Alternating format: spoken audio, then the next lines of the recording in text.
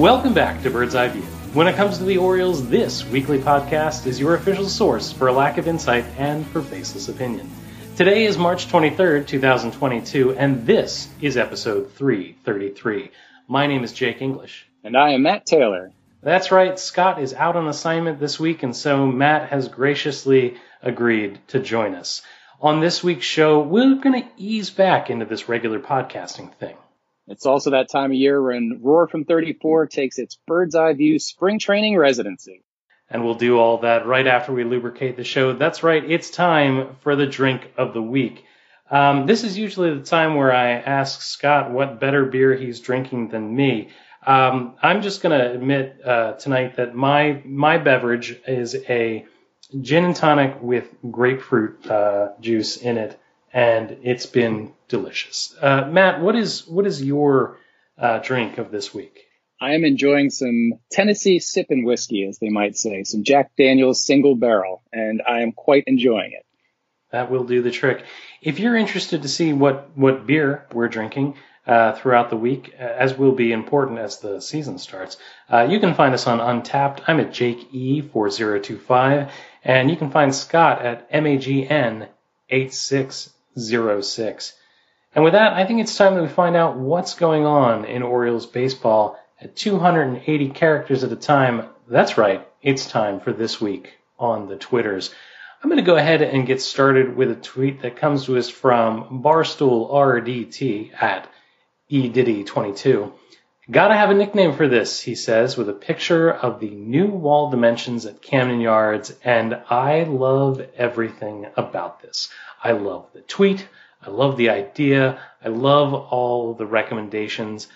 I had said a little while ago that because the new dimensions of the wall are so extreme right there at the pole, that it's possible that we'll have a pesky pole situation and that we needed a name for the pole. I didn't even think about this new area of the ballpark that we have. I'm really excited about this. I mean, do you have any thoughts or anything that you're rooting for, or are you keeping your mind open as the season starts? Well, I saw the conversation as it emerged there on Twitter. I love the idea, and I saw some conversation about referencing some of the history with Earl Weaver's tomato patch. I like that. For me personally, as a fan of alliteration and as a fan of finding ways to honor players that's short of getting a statue, I liked Adams Alley. Thinking of Adam Jones, not that he was a left fielder, but we think of the power alley, even though the fence is further back, some way to honor Adam Jones with that. So that's what came to mind for me. But I love the idea. And I think, anything that introduces some more local culture into the ballpark, into being an Orioles fan, I love it. I think it would be fun if we referred to it with a different moniker every time we reference it. I'm going to try to come up with steal as many from this Twitter thread as I can, and try to use something until something feels right. I like that idea a lot. So let's go over to Cespedes Family Barbecue, a regular provider of solid baseball content and Orioles references, where the tweet reads, saw Gleyber homer against the Orioles with my own two eyes. I'm officially ready for the season. And as we round into regular season form, what better way than to see Gleyber Torres homering against the Orioles? I saw that tweet and went over to Baseball Reference just to make sure it wasn't my imagination. And it is most definitely not. After Yankee Stadium, it's Oriole Park at Camden Yards as the most active stadium. I think he's got 16 homers against us. Then it's maybe 10 against the Red Sox and drops off from there. So very on point, timely tweet provided to us there, reminding us of the misery that has been inflicted upon our beloved Orioles. I think with Gleyber Torres owning the Orioles, you can basically just schedule those tweets for any time during the year and just have them go, and it'll be perfectly fine. It's evergreen content. Next, it wouldn't be this week on the Twitters on Bird's Eye View without a mention of Matt Kremitzer, so let's go into it. At Matt Kremitzer, please make sure you're following him. Hey there, he tweets, Trey Mancini and John Means. Trey, thank you for being such an inspiration as you beat cancer. John, thanks for being the only good Orioles starting pitcher in years. Because of the lockout, we can't wait to argue during the season that we should pay you less money. Yep. Now that we're back to the business of baseball, it means the business of baseball. It's a bummer. I get it, but it's a bummer. Oh, speaking of providers of great content, Matt Krementzer, regular there, really got me through this offseason and this lockout, reminding me that I still did love baseball and love the Orioles. So always appreciate his contributions there on Twitter, to Orioles Twitter. I'm going to go over now to another solid contributor of Orioles Haiku. We've got a photo circulating from an interview that Manny Machado's done where he's wearing a Let's Go Brandon shirt. And so Orioles Haiku tells us in a quote tweet, Manny Machado still supporting the Orioles and Brandon Hyde. Well played, Orioles Haiku. Well played. Not to wander too deeply into Baltimoreans territory. And I'm just going to stop for a tangent right here. I am so delighted that Baltimoreans is providing new content. They're back. If you're unaware that they're back, or you're unaware that Baltimoreans is a thing, I beg you, turn this podcast off right now. Come back to us when you're done. Go consume the entire back catalog of Baltimoreans, but especially their episodes here in 2022. We love those guys. Sam and Alan are fantastic, and their bent can sometimes be a little bit more progressive political than ours. However, not to dive too deeply into the Baltimoreans territory, but one of the things that I find fascinating about the moment of history that we're in right now is that you kind of have to do some mental gymnastics about supporting creators, whether that be art, entertainers, which would include athletes, and your enjoyment of the thing that they produce, versus your support or not for some of their personal beliefs and or behaviors, right? We see that with actors, with writers, again, here with athletes. It's hard when you find a player that you really admire, really enjoy, really connect with their talents on the ball field, and then find out something about their personal lives that doesn't gel necessarily with your own personal worldview, and how those two things interact. We all, I think, go through something like that. And so this is one of those, eye-opening moments where it's a little easier for Orioles fans now that Manny Machado is no longer an Oriole. But it certainly won't be the last time we deal with Luke Scott telling us to keep the change. Good, solid Luke Scott reference. I'm glad to be back on the podcast. Speaking of evergreen content, right? I think that we have come close enough to touching the third rail, so it's time to put the Twitters down. Let's, from here, go on to another old bird's eye view favorite and step into the medical wing. Time for your checkup. Time for your checkup. I'm gonna check your ears, check your eyes, find out how much you've grown. Time for your checkup. She's gonna listen to your heartbeat, fix you up, ready to go. Time for your checkup. It's okay if you giggle. This will only tickle a little. Time for your checkup. Time for your checkup. Ah, yes, good old Doc McStuffins is back, and we step into the medical wing. Matt, some of these are depressing. I'm just going to warn you now. Looking through the Orioles injury report, I'm really disinterested in a lot of the things that are on there, but there are two that we've got to talk about. Obviously, Adley Rutschman having a strain in his tricep is just a gut punch, right? Really exciting the way he's come on. There was real hope that he might even start the season with the big club, and now obviously opening day is not going to happen because of the injury. Let me ask you this: do you think we're going to get a real answer? Do you think we can believe what we're being told about his condition to know how big a deal it is, or do you think it's too early in the process for that? I think both can be true, but I don't think we'll get straight answers on much of anything. I'm not going to fall back on the cliche of like, why can't we have nice things? Well, actually, that's exactly what I'm going to do. Why can't we have nice things? That one of the bright spots, a reason to follow this team, a reason to be excited, and we get through the lockout, baseball's back, bring the Adley, and immediately it's taken away from us. Just as you say, truly a gut punch. Yeah, Mike Elias is saying that it's more in the matter of weeks than days.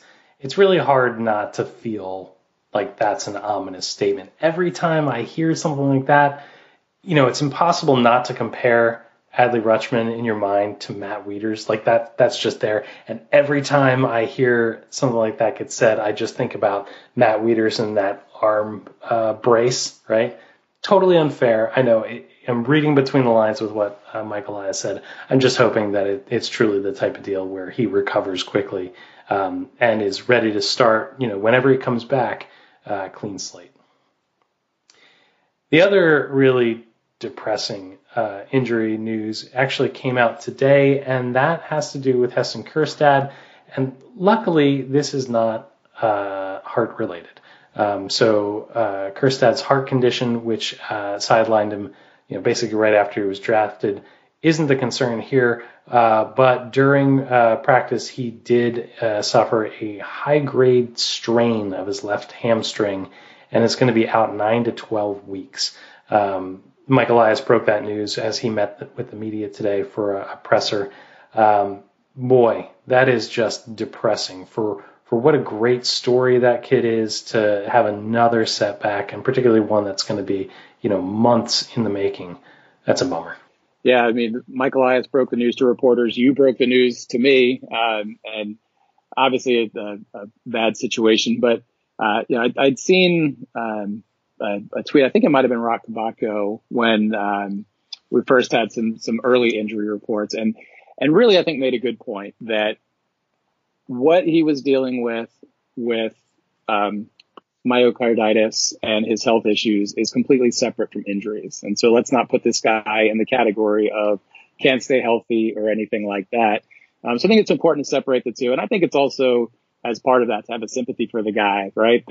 And I think especially any of these young guys that we feel the enthusiasm from the outside watching them and what they could mean to the organization. But imagine the enthusiasm of, seeing your path to the big leagues and seeing that get closer. And then, in Kjerstad's case, of everything he's been through, where, you don't have to go too far back, where the question was, would this guy, even play again? And if he did, would he be healthy enough to be a major league player? And then I can't imagine what it must be like to then get to that point where, it's back within view, things are back on track, and now you have this major setback. So feel for him and feel for a lot of these young guys as they try and, make their way to the bigs and start establishing their careers. Yeah, totally. I mean, Adley Rutschman is one where the injury impacts, the big club, right? The Kjerstad injury is one that just really pulls at the heartstrings as a fan, not so much the wins and losses in Baltimore. Can we also just mention that my favorite Oriole who has yet to play a game and may never play a game is on this list of Shed Long. I mean, he's got the name Shed. I'm a sucker, I can follow all different parts of baseball. I'm also just a sucker for a good name. We used to have a reliever called Randor Beard that I loved for, not much more than the fact that his name was Randor Beard. And now I look on that injury list, I see Shed Long, and I'm like, come on, Shed. I want to cheer for Shed. I am in your corner. I have conflicting feelings about Shed Long. First, I agree. Great name, and it's one of those things that years from now, we'll be able to pull that out on the Sporkle list and be like, dude, remember when we had a guy named Shed Long? Right? That's great. However, there's another part of me that I'm not particularly proud of. And it stems from something of a disagreement that I've had with my HOA. See, in my neighborhood, I'm not allowed to have sheds. And so I'm a little bitter that the Orioles didn't just get a shed. They got a long shed, right? I feel like they're just flaunting it at this point.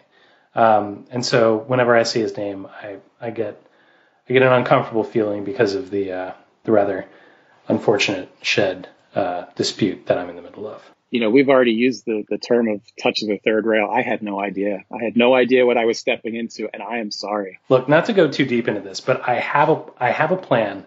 It might cost me my marriage, but I think I know how to resolve this situation. I'm going to go to a junkyard and just get a beater of a car, like a just falling apart piece of trash, and I'm going to put it up on blocks in my yard.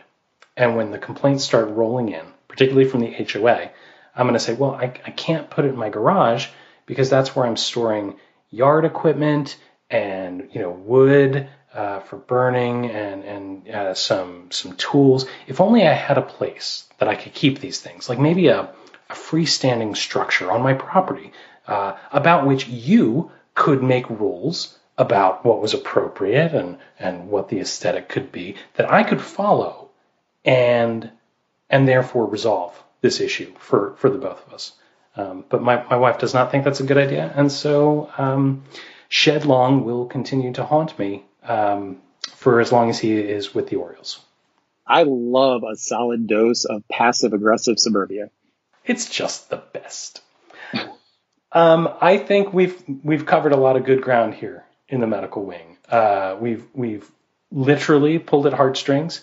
We have mentioned Matt Wieder's bionic arm, and we have gotten into HOA disputes.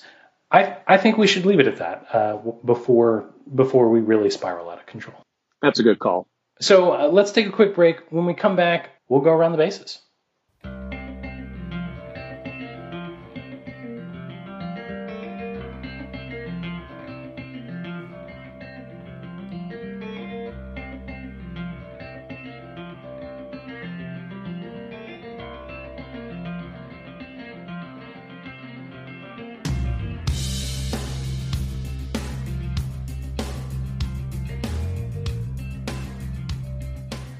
All right, let's do it. Let's go around the bases. Matt, thanks for doing it. I'm going to need some backup on these things because clearly I don't know anything, as you can tell from my discussion of Sheds. Let's start at first base and just cover a few things from while Scott and I have been away. We've been on our own lockout, and so we've got to talk about possibly the most important thing that has happened with the Orioles, and that is this. On June 12th, I'm going to take my wife and my kids to go watch Sir Paul McCartney play music at Camden Yards. Can we just have a moment for how amazing that is? I don't believe that there is any person who has been the intended demographic more than I am the intended demographic of this concert. I think that your place in the Orioles fan domain, the Orioles culture, is solid enough that I am certain that I am not the only one, but one of just many who, as soon as we heard this announcement, your name came to mind. And had it not been for the fact that I was guessing that you probably got enough text and tweets to fill several volumes that I didn't want to just add to that. But to me, the news was big because of you, because this was happening for you and to you. I think that's the way most things in this world are. I'm super excited about it. I went to go see Paul McCartney in 2005, and at the time he was 63. He was promoting a new album, and he played for 3 hours. He was incredible, and the last of his 3 encores was Helter Skelter, which was note for note off the White Album. And I thought to myself, well, I can't ever go back, because he was so impressive that if I ever went back and saw him and he was a frail old man, it would break me into 1,000 pieces. And so I've avoided every opportunity to go see him since. But I think I was able to tell myself, you know what? He's going to be 80 a few days after I see him. I think that I can do the mental gymnastics to say he's going to be the rockinest 80-year-old I've ever seen and allow that. Originally, I wasn't planning on taking the kids, but both of them kind of rode me for a couple of days after the announcements were made. And Max, my high schooler, was like, well, Dad, this is my only chance. I was like, all right, you got me. Well, so you know how to play the angles with the Shed. Max clearly knows how to play the angles with you. So this has been passed down. This is quite a positive trait here. You're assuming that I didn't learn it from them. Yeah. So anyway, we're very excited about it. Paul McCartney is going to play at Camden Yards. I apologize to anybody who's not interested in this subject. You should just mute Bird's Eye View on June 12th. It's going to be excessive.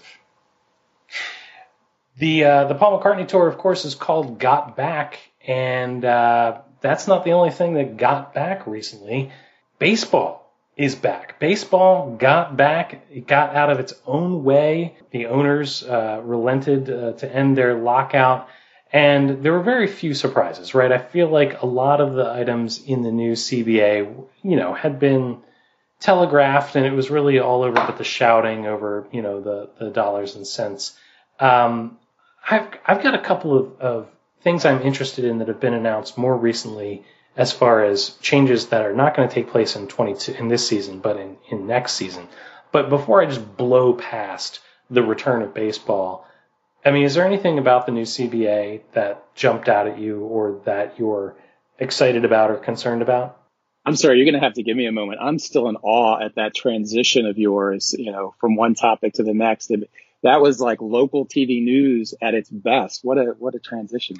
I have very few skills, but turning Beatles lyrics into actual conversation is like, that's the only one. Well, you've mastered it, my friend. You have mastered it. So I'll be honest. As all of this was going on, I think I deliberately tuned out the particulars. And as it was first resolved, I think I deliberately tuned out the particulars. And now I'm at a point where I'm starting to look at it at more. And kind of surprised that they got anything resolved in terms of changes. The thing that strikes me is that I feel like baseball tries too hard to be liked, right? Any sport is concerned about its audience and keeping fans engaged. But it feels like they do so much tinkering and such an effort that almost that sometimes there's not enough pride in the product. I mean, I think the substantive issues with the lockout and on the labor side are really substantive, meaningful things that may be hard to relate to as a fan. But, if you look at what some of the minor leaguers deal with and come to that realization that, we see the big dollar figures for the guys that are career major leaguers, but there's a whole nother category, that's often unseen. And that kind of stuff really, really matters is in substantive. And then you get a lot of changes that I think that are more debatable, more easy to discuss that, seem like efforts like, is there some way we can make this more interesting to, a younger generation, but from the same league that still like locks down on highlights and, has, viewing restrictions. And it's like, how badly do you actually want to fix this problem? But before I get into too many of those particulars, I'm going to pass it back to you so you can get us into some of those 23 changes. Well, I want to key in on something you just said, because I think you're spot on. I try desperately not to read the comments, but sometimes it gets the best of me. And, I saw somebody make a comment on some discussion in some thread about rule changes coming up where they said something, kind of flip like, we don't need a pitch clock in baseball. We need, tickets to be affordable enough to take kids so that they can fall in love with the game. And after chiding myself for being in the comments section, I then thought a little bit about that statement. I was like, that actually is kind of right. For all the things that I think ownership may have gotten wrong, during the lockout, and with some of the things that you mentioned correctly about, being accessible through social media and that kind of thing.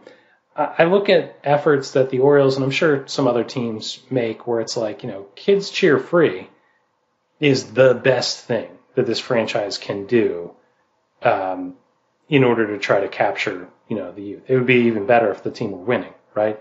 But just getting people in the door to be able to fall in love with a great game is really what it's about. And the rest of it's window dressing, right? I think there's a lot of truth in what you just said. And so how do we make this game as accessible as possible, right? We talk all the time about the NBA doing such a great job of showcasing their players and the personality of their players and really allowing their players to sell this product, right?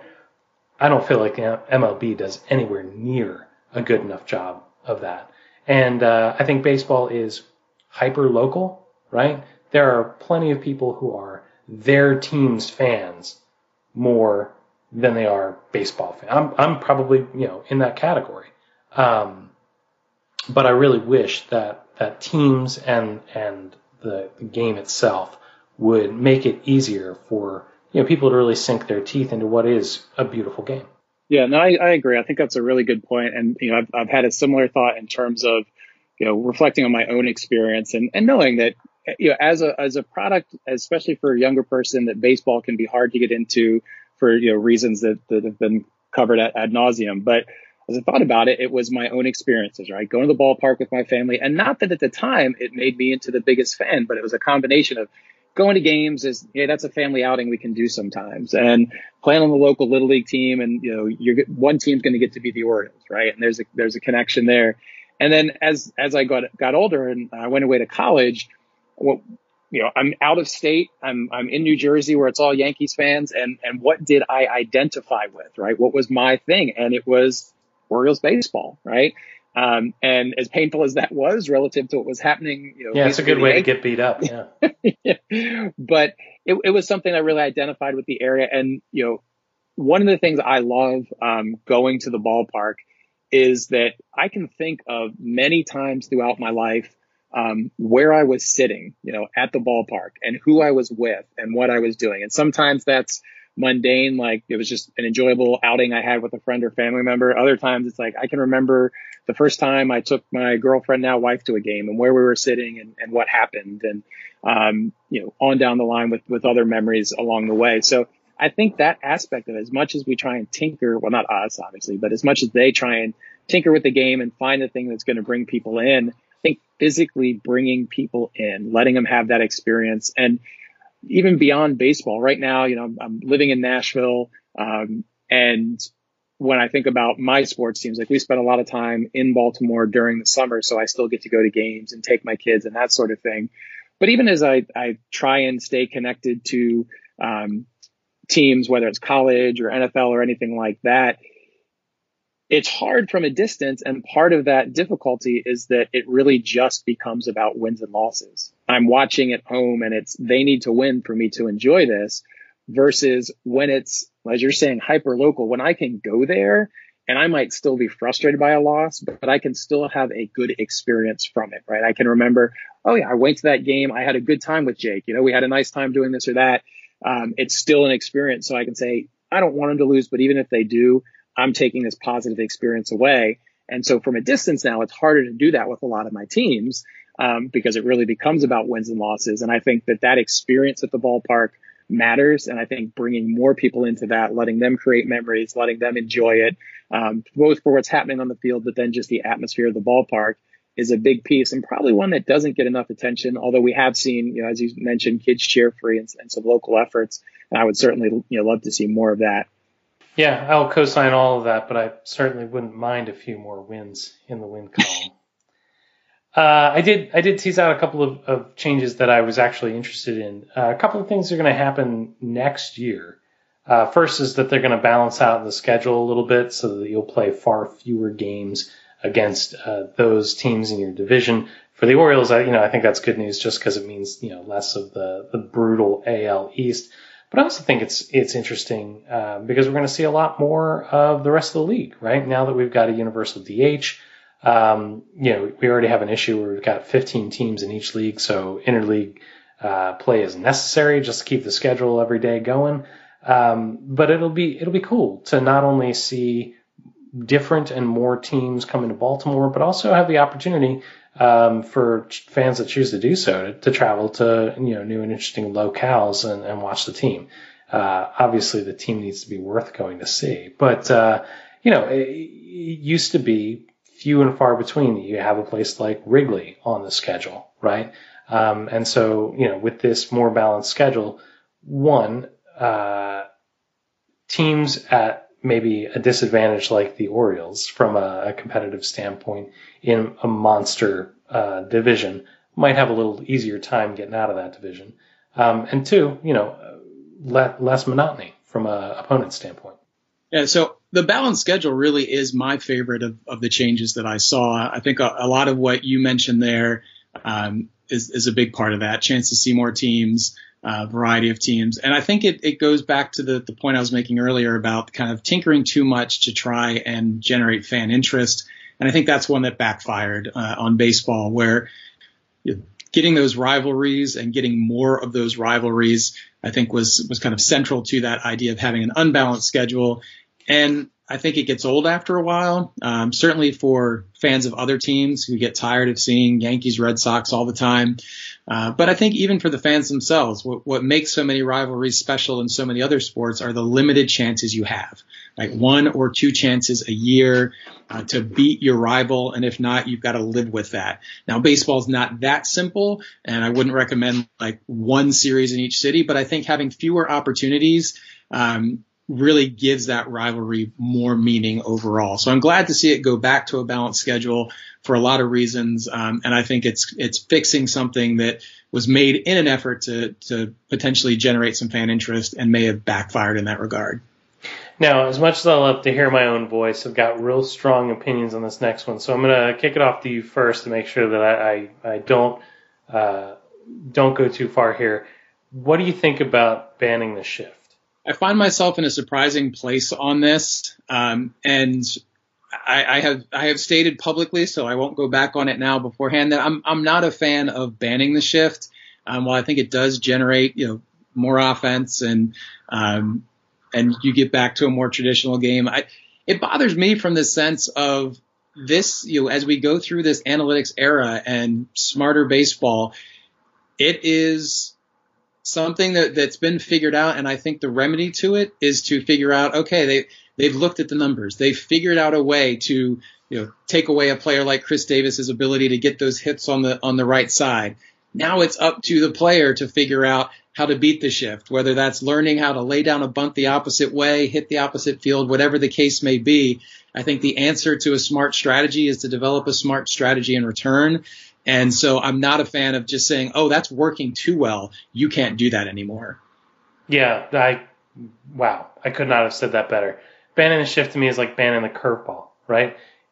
If you don't like the fact that not enough offense is happening, talk to your offensive players, right? Because in many ways, the approach is what's getting beaten as much as the effort. I'm really not looking forward to a future in which the shift is banned. The one thing I'll be interested to see is, does banning the shift really have an impact on the offensive story of baseball? There are some articles, I read something in Fangraphs the other day where the thought is, well, maybe it won't be so impactful. Maybe we're making too much of this. I'll be really interested to see where that goes. Pitch clocks are involved in the new changes.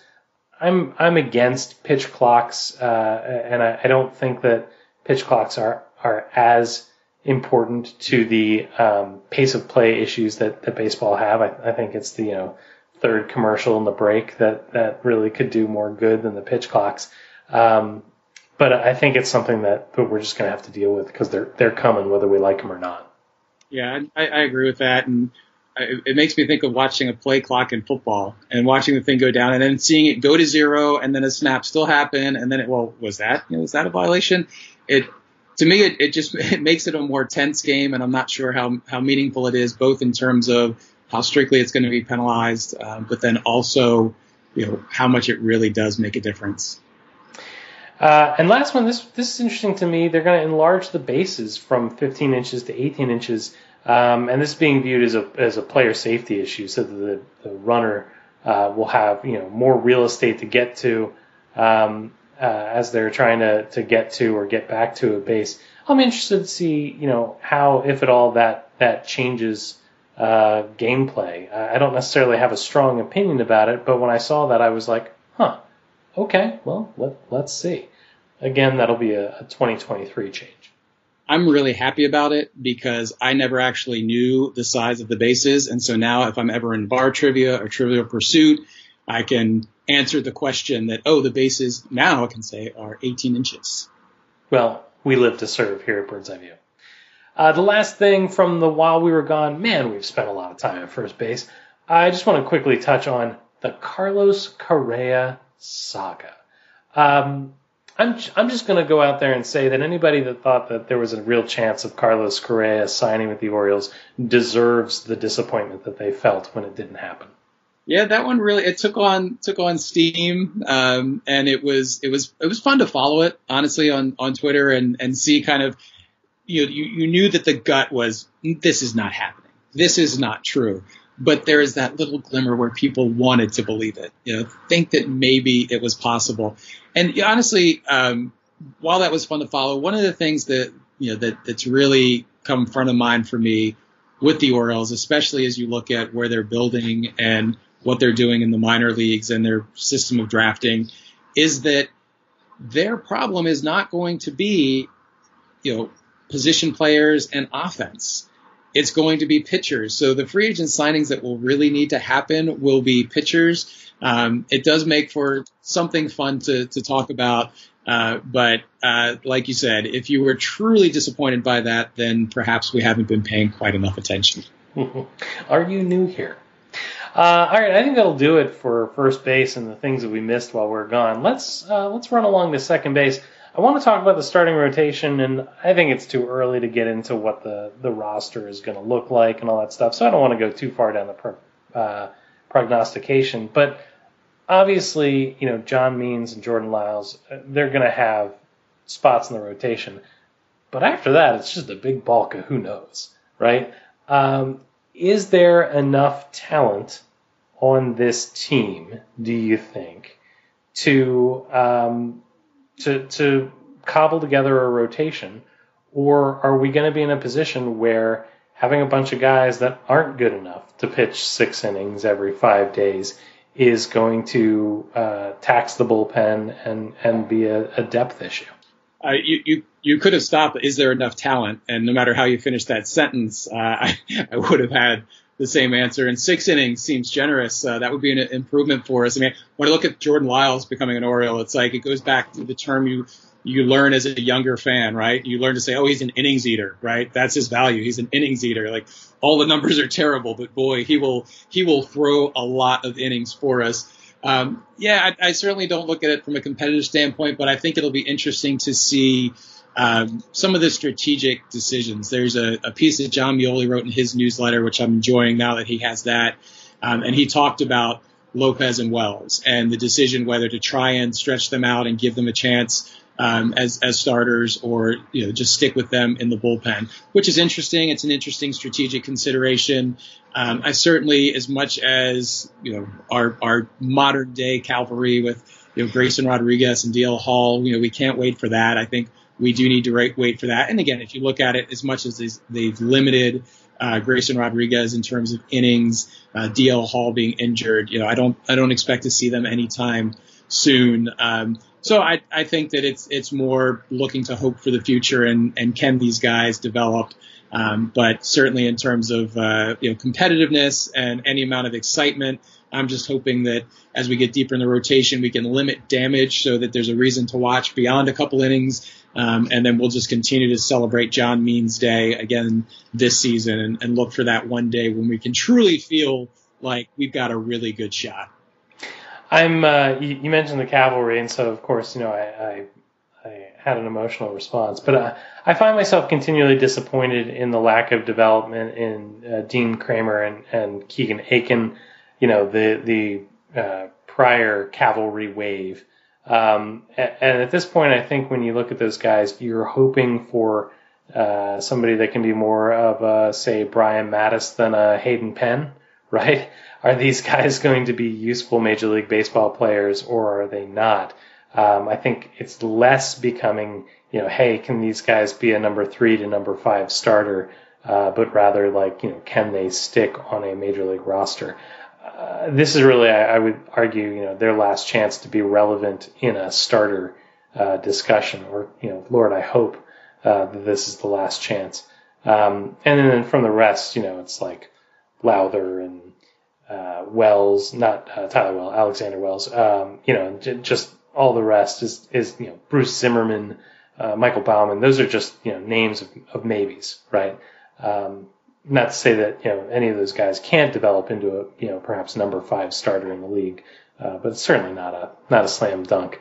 I would say the rotation is a real point of concern, just because, if we're going to go through the rebuild process, I would like to see more Jordan Lyles signings, Jordan Lyles type signings, so that we can develop pitchers in a much more controlled fashion and not have a constant shuffle because we just need innings. Yeah, and I think it's, you mentioned earlier how you didn't want to, but you still see things with, kind of from that Matt Wieters context as that a certain framework when we talk about Adley. And when I look at the pitching, I think of, those young arms. You mentioned Brian Mattis, right? And as we saw him and Gausman and Bundy and all those guys coming up, there was that initial excitement, right? The first time you see them pitch. And I can think back, I remember when Gausman came up pitching in Toronto, and it was like, for an inning, it was like, this guy, oh my gosh, this guy, it's been worth the wait. And then by third or fourth inning, it's like, okay, well, maybe, right? And we saw a lot of those guys that were going to be the next wave of a rotation that, Mattis ending up in, a very, very limited role that he couldn't even do now by baseball rules. And we see Zach Britton become an amazing reliever, but was a guy that was a part of that wave of arms that were going to provide the rotation. And it feels in some ways like that. And when I look at a Rodriguez, a Hall, those guys, there's that same excitement of, oh, I've heard so much. I want to see these guys at the major league level. But I agree with you that I don't want to be doing the shuffle, right? And I don't want them rushed. And I certainly, there's nothing but caution, it seems, with the Orioles approach right now. But as excited as I am to see them, I'm willing to wait till late this season or next season even, and let them get to a place where they're truly ready to be here and not be shuffled. And I think that's even more important with pitchers, right? The mental aspect of the game is important at any position, but learning to pitch, especially guys that have such great stuff that they probably for much of their lives haven't had to learn how to pitch, right? That they can throw it past guys, haven't been challenged that much by batters, that to actually learn to pitch is a real process and very much a mental part of the game. And to know that for as good as your fastball might be, you get to the major league level and all those guys can hit a fastball if they see it enough. So I think making sure that those guys are truly right. They're still going to take their bumps, obviously, but that we're putting them in a position that we can get them here to stay and work on those kinks, that they're at a point that they're minor kinks that can keep them in the rotation rather than, okay, let's go back down to the minor leagues, which I don't think is good for anybody. All right, well, let's leave second base right where it is. Let's roll into third. And my question to you is this. I said, hey, I would much rather see some reasonable deals given to underwhelming free agents than to burn through the kids. Are there any, free agent pitchers that you think is a reasonable chance that we could get somebody here to Baltimore? When I look at the list of starting pitchers that are still available, not only is it underwhelming, but even that underwhelming list, there's a lot there that I say, well, that person's never coming to Baltimore. Even with a new wall in left field? Even with the new wall. I mean, and the funny thing is that some of this list is, former Orioles. We've got the likes of Wade LeBlanc on this list, clearly a starter. Or Cole Stewart, again, clearly a starter. Right? There is Jake Arrieta is on this list. But yeah, so when you look through, who's at Matt Harvey, right? When you look at who's actually available, the top flight of these guys are either well past their prime and looking for one last year or two contract, and those guys are not coming here. Looking at it, it's kind of like, well, I guess maybe that's why we're stuck with the kids. But am I overlooking anybody? Is there like a dead ringer on this list that you look at and you say that is who the Orioles should get to come in and suck up innings? There's not, and it really reads like you're pointing out former Orioles, and even there I look at guys that we once talked about. I mean, I see Irvin Santana's name on that list, and I think back to he was a potential trade target when we were looking to unload, Miguel Tejada, and at a point where he would have been a really intriguing option. I'm like, wow, he's still pitching. Like, why don't we just bring things full circle, right? But I mean, I think it may seem contradictory to say this after saying that they need to give these young guys times in the minor, but we know this team is not going to compete at a serious level. Give guys chances, right? And even if that means leapfrogging some of the ones that fans are starving to see that seem like a better bet to not only be regular major leaguers, but even potential aces or two or three guy in the rotation. Even if we have to leapfrog them and let some guys that the question is there, give them a chance, let them work it out. And knowing that we're not going to compete, now's the time to do that. And I'd much rather see who can be developed, especially as we think toward the back end of that rotation and could be a puzzle piece to come in there at a 4 or 5 spot in the future when, presumably we are competing, and losing games will mean more at that point, and we don't want to be trying guys out as much. So, there's not a lot that excites me on that list unless you're just looking for a sideshow, and having been through the Matt Harvey experience, right? Like, just as there's that little glimmer that's trying to say, well, maybe if I look at this at the right angle, Carlos Correa would consider Baltimore. It's the same thing with Matt Harvey. Maybe, he pitched a good inning. Like, is that magic still there? No, it's not, right? But, so those are, I think, mostly sideshows, and I think that there's no real reason to dip into that pool. I'm going to try to remind myself of this conversation later in the summer when I'm super frustrated that they didn't sign another arm, that I really wasn't wild about any of the options. All right, let's go ahead and Jack Cust our way into home. Here at home plate, I want to talk a little bit about the Orioles broadcasters, both radio and television, going to be at home again. I guess on the surface because of COVID. What do you think is going on with this? Do you think this is an expense issue? Do you think this is something where they're trying to protect the national treasure that is Jim Palmer? Like, what is behind this policy? Yeah, and I don't have any good insight into it, but I think that I've heard people talk about COVID in the sense of kind of creating opportunities to do things that might be problematic in other contexts, right? And you see all sorts of businesses do these sort of things, kind of the idea of taking advantage of a good crisis, right? And so to me, it feels a little bit like that, right? That we can get away with this now, so let's extend it. And the COVID thing might not feel that valid at this point in this decision, but we can still tie it to that and get away with it. What I'm curious about, I think Kevin Brown's a very talented guy. I enjoy listening to him. And this will be a good test of his talents because I think that, I don't want to jump onto the, beat up Scott Garceau bandwagon. That's been done. But that was one of the areas where it really showed up a lot for him, right? Struggling. And you understand how that can be difficult. But I'm interested to see what kind of Kevin Brown can do in that space, and if he can make it feel more believable and kind of more in tune with what's happening. I personally don't like it if for no other reason than I do enjoy listening to games, and even if I'm watching on TV, I enjoy the announcers themselves. But a lot of the games when I'm consuming them is listening, to the radio broadcast, and so anything that damages that in any kind of way. Obviously I don't like. So hopefully that's something they can overcome. But it feels a bit to me like, hey, this is a good opportunity to take advantage of a crisis, and we're not spending any money on the major league club, and we're gonna cut some corners here and save a few bucks to keep these guys in Baltimore and not worry about the travel. Yeah, I think you're right that I hope, along with you, that the mainstay of the Masson and radio talent will be able to mitigate the impacts from a play-by-play standpoint.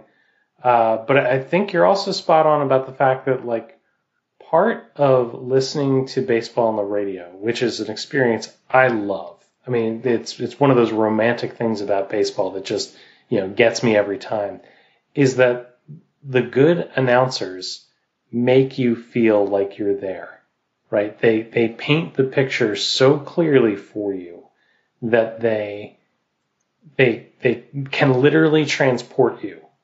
And I do wonder about the ability to do that. And, again, I know that I'm not 9 years old listening to John Miller or Joe Angel or Fred Manfra, paint those pictures for me. But I think that there is the possibility for loss there. Yeah, absolutely. And, when you're filling, a substantial broadcast, that often the color that comes with it, kind of there's a spontaneity from being at the ballpark and seeing the ballpark and what people are doing. And that spontaneity, I think, is another casualty of a decision like this. So, hopefully this won't last, but I was worried, it's separate but related. I was worried during the lockout in terms of how long it would last, because I heard a former baseball executive talking and trying to give behind the scenes and basically saying, hey, COVID showed these owners that they don't have to play a full season for it to be legitimate, that they can still have a postseason and still have people engaged. So his perspective was that, they're going to be in no rush to resolve these things. And so, I look at this and kind of have that same mindset of, I hope this isn't something to test and say, oh, well, we can make this work and still get people listening. I hope, perhaps naively, that it truly is just a extra ounce of caution, and that it won't be any kind of solution beyond the season. And who knows, maybe midway through the season, we even get back to the traditional methods. Yeah. And to be fair, I think that the Orioles Radio Network folks and the MASN folks are just like the rest of us in the fact that they much prefer working in an environment where it is not relevant as to whether or not they're wearing pants. Good point. And I think that's a good place to leave around the bases. Let's take a quick break, and when we come back, I'd like to serve up some pie.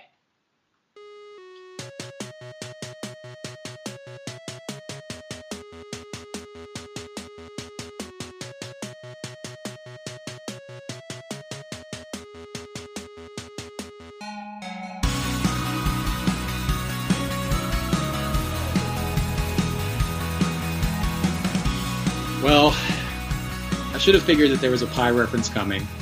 Talking about Mark Trumbo, and here I was looking at comments that Mark Trumbo has now made and feeling like, this guy's taking a lot of heat for those pies, and maybe he's more reasonable than we've suggested. So thanks for just shooting that down before I even have a chance to get started, Jake. But what I want to talk about now, perhaps listeners have heard this themselves already, but was really intrigued as Mark Trumbo has commented publicly about hitting coaches, and hitting coaches who aren't former players. So Trumbo's been in the Orioles camp, and he's talking about these co-hitting coaches the Orioles have now hired, and getting at the idea that these aren't former players, and this as I say, influx of non-traditional hitting coaches. And if I could just read his quote here, he says, "I think it makes a lot of sense. I think the issue with an ex-player at times can be somewhat of an ego-driven thing, somewhat closed-minded. And I've always been open to just about anything that might make a difference and make it easier to understand a concept. However hokey it may appear on the surface, if it can help someone, it's not invalid. And I think if you want to coach in today's world, you have to be far, far more open-minded than you might have been, or what a lot of people, kind of the culture that the game has kind of had for a long time. It's outdated." Jake, when you hear that, what's your reaction to it? I was kind of surprised to hear that come from Trumbo, because I kind of thought of Trumbo as kind of an older school kind of guy. And maybe that was, maybe that's unfair coming from the, play first base, play right field, hit ball really hard, white guy bringing your pail to the ballpark kind of mold that he fit into with what we've seen here in Baltimore. But I would not have expected that to come from Trumbo. It could be, though, that he's thought a lot about what it's going to take to get himself into the league, in this next phase of his career in coaching, and, has done a lot of, not soul searching, but, done a lot of reflection and analysis about what he brings, what the game needs, and where those two things intersect. Well, you raise a really good point, and I hadn't thought about it, so you just said it, but he's a guest instructor now for the Orioles. And if he wants to get in the game, especially as we look at the Orioles and how they're now doing business, right, you do have an option to not think that's valid and to be publicly against it, but you also have an option as part of that to not be in Orioles camp and potentially not in many others. So perhaps some of it is driven just by a realistic look of, hey, I have to adapt or else there's not going to be an opportunity. But I think the general concept it's one that baseball, I think, perhaps more than any other sport, struggles with. And very much a culture of baseball and guys who have played the game. And then we get into the trope about, oh, you never played, right? You never suited up. But we look at all kinds of sports where the guys that haven't played are still among the best as coaches, as managers, as that sort of thing. So to me, it was a positive development. A few years ago, I read the book. I think it's called The Only Rule Is It Has to Work. And it was basically getting at this notion where a couple of analytics guys invited to essentially take over and do decision making for a low minor league level team. And it's kind of tracking this journey where they come in thinking like, hey, we really know what works. But then that coming up against a bunch of guys who are very much of that baseball mentality of this is the way you do things, and what is all this newfangled stuff. And you kind of see the relationship progress there where they realize like, okay, we got to kind of win these guys over, and then players slowly becoming more open to it. I think baseball is becoming more open to it. I think certainly when we look at what the Orioles are doing, absolutely that's the culture that's there now. But I think there's something encouraging, regardless of the motivation, and when you've got a guy of Trumbo's stature that's acknowledging, right, that there is value in going beyond that limited perspective of and the ego in particular, and say that, hey, just having played the game is not enough, and that there is value in an outside perspective, whether that comes from someone that has been in the batter's box or someone that hasn't, but just really understands the finer points of hitting. One thing that I also find encouraging about this is that, for a long time, the Orioles were a laughingstock in every capacity, right? On field, in the warehouse, whatever category you wanted to do, we were just the pits.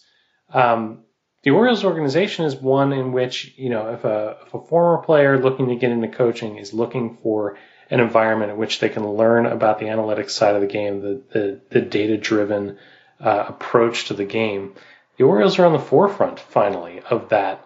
And, is a place where, you can get meaningful experience that you can either, apply here or take elsewhere, right? This is probably a good development piece for Trumbo's, prospective coaching career.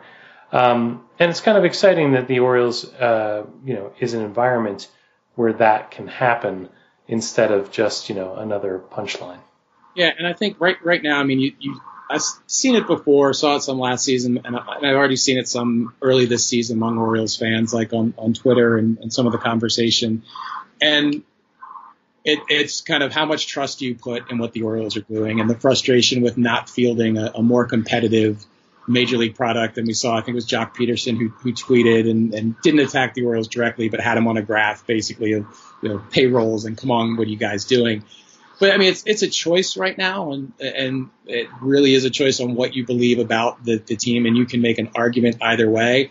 I choose to still believe in what they're doing, and it's because while like it or not at the major league level, the things that they're talking about improving, they are improving, right? The international, the farm system, all these sorts of things. And as you say, they've gone from, ignorance or disdain for, kind of analytics piece of the game and the modernization of the game to now being, I think very much at the forefront of that.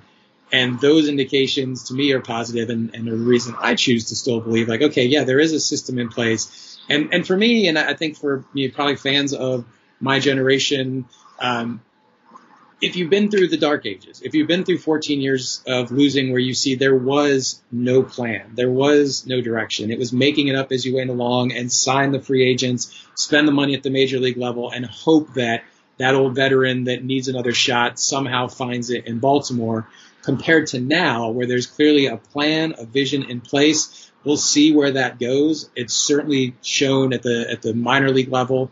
Hopefully that can translate to the major league level, but it is nice and it is refreshing to see, hey, here's an area of something that we can feel good about what the Orioles are doing and feel like there is a plan, there is a system, and there is something about their organization that's worth respecting. Yeah, I wasn't really planning on talking about this much tonight, but what you just said really got me thinking about my current position on where I stand on the level of competitiveness for this team, I would definitely have put myself in the apologist camp last year for how little the team competed. Realizing that what was really important was happening at the minor league level, knowing that, major pieces were on the horizon, the Rodriguez, the Adley Rutschman, Dale Hall, even that next wave, Gunnar Henderson, the whole 9 yards, and not really caring about the difference between a 55-win team and a 70-win team, particularly because, just as you indicated, I watched 14 years of 70-win teams at best when they were desperately trying to tell me that I should be excited about Jay Payton or Derek Lee, and expecting me to buy into that as hope. I agree with my previous statement, but at the same time, I also lived through ending the season 60 some games out of first place, and wouldn't mind seeing a placeholder team that was going to win more games, right? And at some point, even I am going to run out of patience for the losing. That puts the team in a rough spot, right? I understand all the things that are required to tear down an organization that has so much rot in it, as the Orioles did in 2018, and to turn it into what we hope can be a perennial winner. But I also am starting to feel less and less like the folks screaming that the here and now needs to be somewhat more palatable aren't crazy. Yeah, and I mean, I think especially, we talked earlier about changes, that have come with the CBA, and including those expanded playoffs. And I think as we talk about expanded playoffs, you really don't have to be that good to have a shot at the playoffs, right? And so, whereas that high 70-win team, would not have been as palatable before, now that puts you at least in the conversation for a good portion of the season and thinking maybe and what if. I mean, the basic premise I understand, that, if you're not going to be good, if you're going to be bad, like, why spend the money anyway? So I understand that rationally. But I think that it does get harder to really buy into that argument and to not lose patience. I had a good friend that I grew up with, who lives on the West Coast now, but is a huge Orioles fan. And, I remember him texting me during the season last year and angry because he's saying, you're feeding me this crap. And it's the awareness that, I'm coming back, right? That you're not going to lose me as a fan. And so that's a hard realization, right? When you realize, like, they can do this and I'm still going to be there on the other end.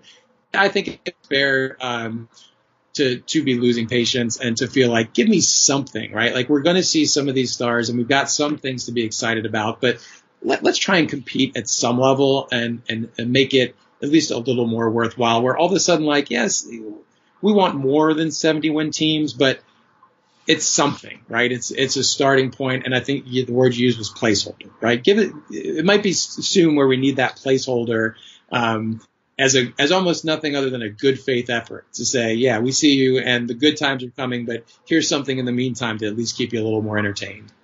And I think that's much like Mark Trumbo, as we started this conversation with. I think what we should do now is we should take a quick break, come back, and talk about, in the past week or so, what was good, what was bad, and what was ugly.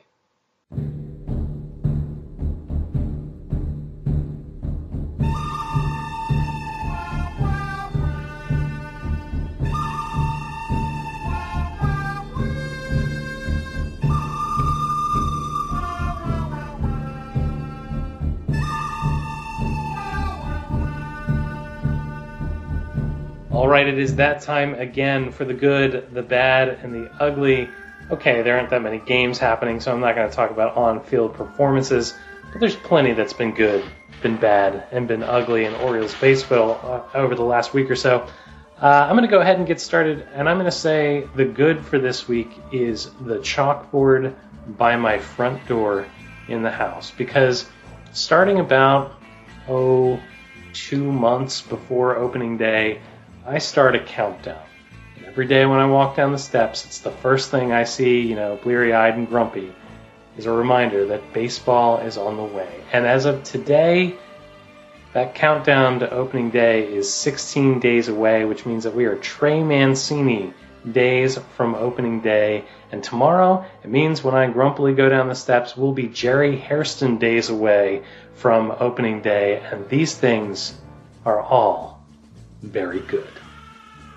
I'm going to tell you that is one of my favorite things on Twitter is when we see pictures of players with the number and the countdown to, it is Jerry Hairston days until the start of it. And I love that you have a chalkboard, and I'm jealous. Why don't I have a chalkboard? Now, I know that, you have a background in the performing arts and appreciate the quality of performing arts, including improv and improvisation. So I'm going to improvise now, Jake.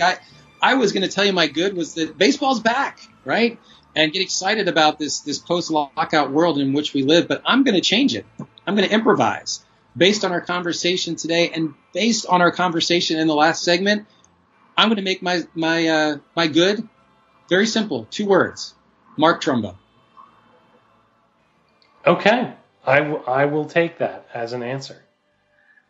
All right. Mark Trumbo is good. I'll buy that. I'll co-sign that. Let's go ahead to bad. My bad is going to be arbitration talk, and not the specifics of the fact that we are mired in a situation in which the team is going to have to speak in court about why they shouldn't pay the face of their franchise more money or the most talented pitcher that they've got on the roster.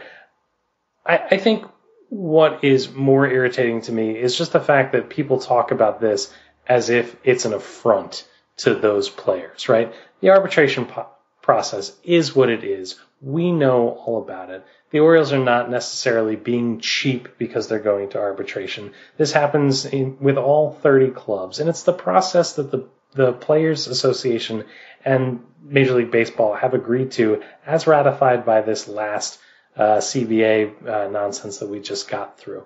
I really find the tone around arbitration talk to be really disheartening this time of year, or I guess this cycle of the year. It's a bad deal. I don't want to have more bad feelings about baseball. Yeah, there's arbitration cases happening. Maybe they'll be able to avoid it. Maybe they won't. But once the numbers are done and the deals are signed, baseball will happen. Get over it.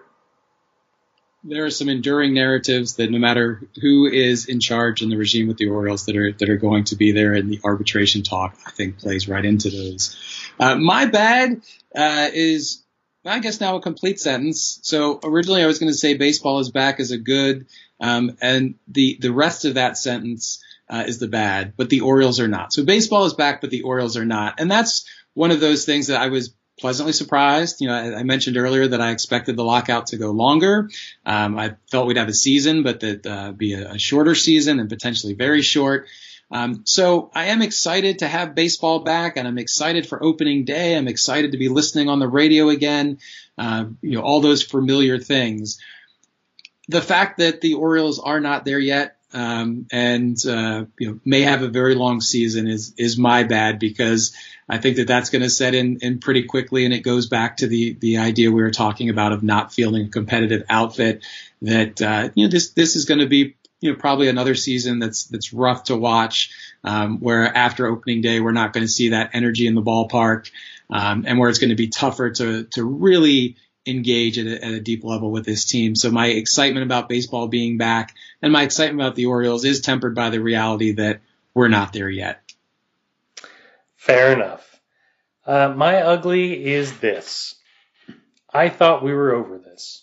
I thought we weren't going to have to talk about it anymore. I thought that I was going to get away with no longer having to whine about ghost runners in 2022. But they're back, baby. They're back. Ghost runners, by unpopular demand, are going to be a feature of Major League Baseball. This is awful. It just reeks of Little League Baseball. And look, I get it. We don't want games to go on forever. It's a player safety issue or something. I don't know how much we really think we're solving as far as a problem is concerned. First, I'd like to know how many games go so deep that the Ghost Runner rule really matters. And lastly, marathon, ridiculous, long baseball games are entertaining as hell. And if you have any doubt of that, I will remind you that Chris Davis pitched once. I will remind you that the Orioles in 2012 played 18 beautiful innings against Seattle in a game that ended at 4-something in the morning, and some idiots watched it. And I was one of them. Long, ridiculous baseball games are one of the quirky things that makes this game beautiful. And the return of Ghost Runners is an absolute affront to that. It is ugly. The Orioles are not back, but the Ghost Runners are. That is indeed ugly. My ugly is simply public perception of the Orioles, right? We've touched on this in our conversation in various ways. But fairly or not, and often it's not, the Orioles are a convenient whipping boy, whether that's Jock Peterson having us on that graphic and tweeting about it, whether it's Buster Olney that, Orioles fans now have a regular rival in his attacks on the Orioles, feeling, it really plays into that kind of underdog Baltimore mentality that exists. But while we know what the Orioles are doing, we know the system in place, we can point to the farm system and these positives and think about hope for the future. That's not the focus of the story. That's not the narrative. It is kind of the same old Orioles. And as part of that, we continue, not necessarily we as in Orioles fans, but baseball fans more generally, act as if the time period from 2012 to 2016 did not happen.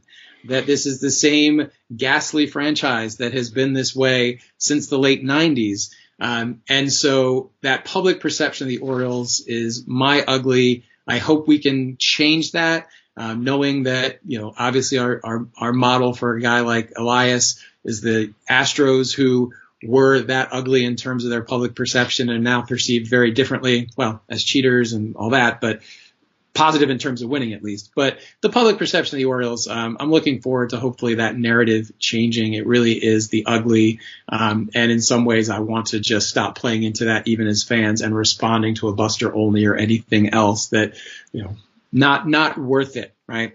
Just wait and see. That indeed is ugly, sir. Well, that'll do it for the good and the bad and the ugly. Look, before we move on to blowing the save, I just want to take a moment here. And Matt, thank you so much for joining us here on the show. Thank you for filling in admirably in the large shoes that do belong to Scott Magnus. I just want to stop and remind folks, where is it that we can find you all over the interwebs for great Orioles discussion and content? The best place to find me is on Twitter at RoarFrom34. I was able to weasel myself into the Masson Orioles bracket there in March Madness by self-nominating to let folks know I still exist. I still do operate RoarFrom34.com, though the content has been sparse in recent years. I keep telling myself I'm going to get back to more of that. But really enjoy the opportunity to be on the show. I've enjoyed the content on Twitter with Orioles fans, and as I talk about baseball being back and the Orioles being back, that is one of the things that I enjoy most, is connecting with fans and being part of the culture of the team. So at RoarFrom34, RoarFrom34.com, let's chat a little bit and commiserate together. If you're not following Matt on Twitter, you're doing this wrong. He's frankly one of my favorite Orioles content creators, was very big inspiration in getting this podcast started, and having had the opportunity to get to know him, one of my favorite people too. So make sure you go out and find him on the interwebs. And with that, we're going to take a quick break, and we're going to come back and blow the save.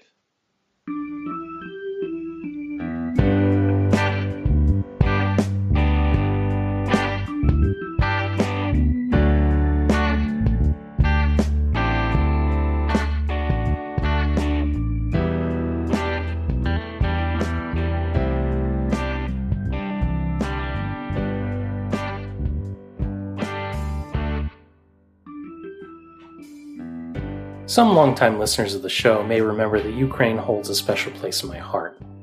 I studied Russian language in high school and college, and when it came time to study abroad, Russia was considered unsafe as the Chechens were bombing Moscow and St. Petersburg. Instead, we went somewhere much safer. I spent a month in Kharkiv and a week sightseeing in Kyiv. To say that the trip changed me is an understatement. Part of my heart will always be in that place. A core memory from that trip is that seemingly everywhere we went in Kharkiv, a school, a factory, a government building, our hosts would arrange a welcome program that included troops of dancing children. It was literally dancing children wherever we went. As I've watched the horrors of Putin's war of aggression unfold, I've been unable to stop thinking about those dancing children. By now they're grown, some with children of their own, and I wonder to myself how many of them have had to flee their homes, how many have been forced to defend their land, and how many of them have died. I am painfully aware that as Americans we are seemingly comfortable with violence and genocide and inhumanity in certain parts of the world. I am uncomfortable with the fact that we seem to care about this white European nation enough to show its darkest days on our news 24/7. Every place, every people has its dancing children. But having spent some time with them, I really do feel like these are my dancing children fighting for their lives. And so I'd like to ask you, if you've ever enjoyed this podcast over the past 10 years, I'm begging you to donate anything you can. Any dollar counts to the victims of this horrific war. Legitimate, vetted charities are easy to find, and if you have a hard time, please look at the show notes for this episode, episode 333. Bird's Eye View will be happy to make recommendations. Ukrainians have immediate needs and will need help for generations to come, and if you have any ability to help with that, it would mean a lot to me. It would mean a lot to so many if you would step up to be part of that solution. Thanks for listening. Slava Ukraini и приведите танцующих детей.